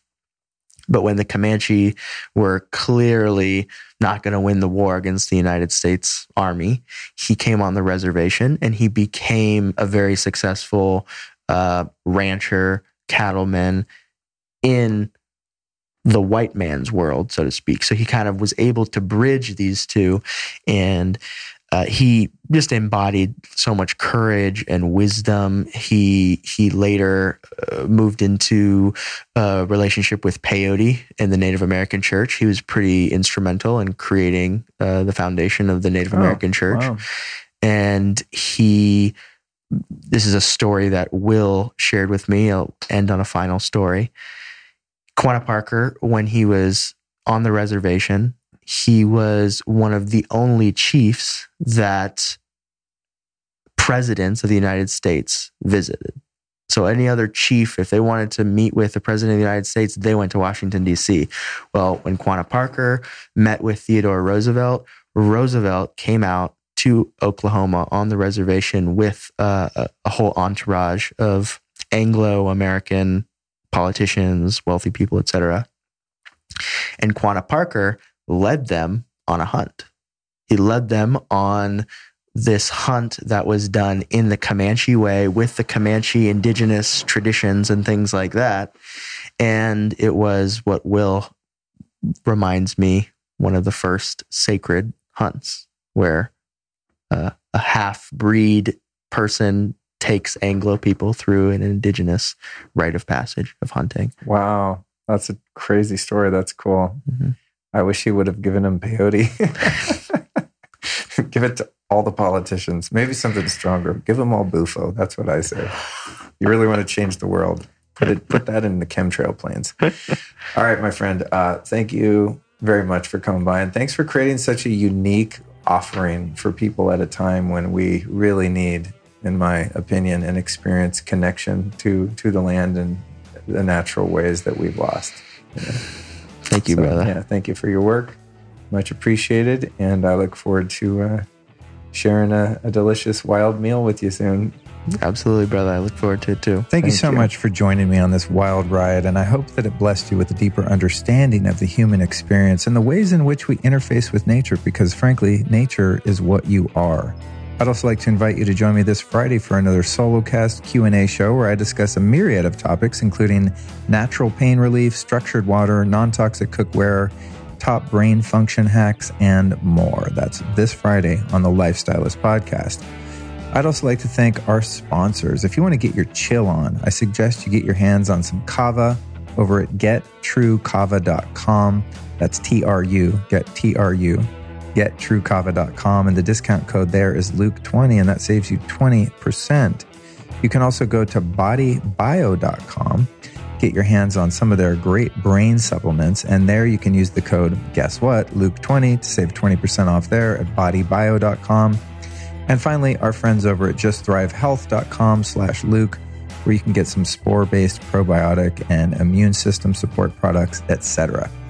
I'm extremely grateful to our sponsors and for those of you that support them. And if you're not someone who wants to support the show by spending money, that's great too. Just text, email, social media, post the episodes that speak to you and help spread the word. And I want to thank you for getting us through another episode of the Lifestylist Podcast.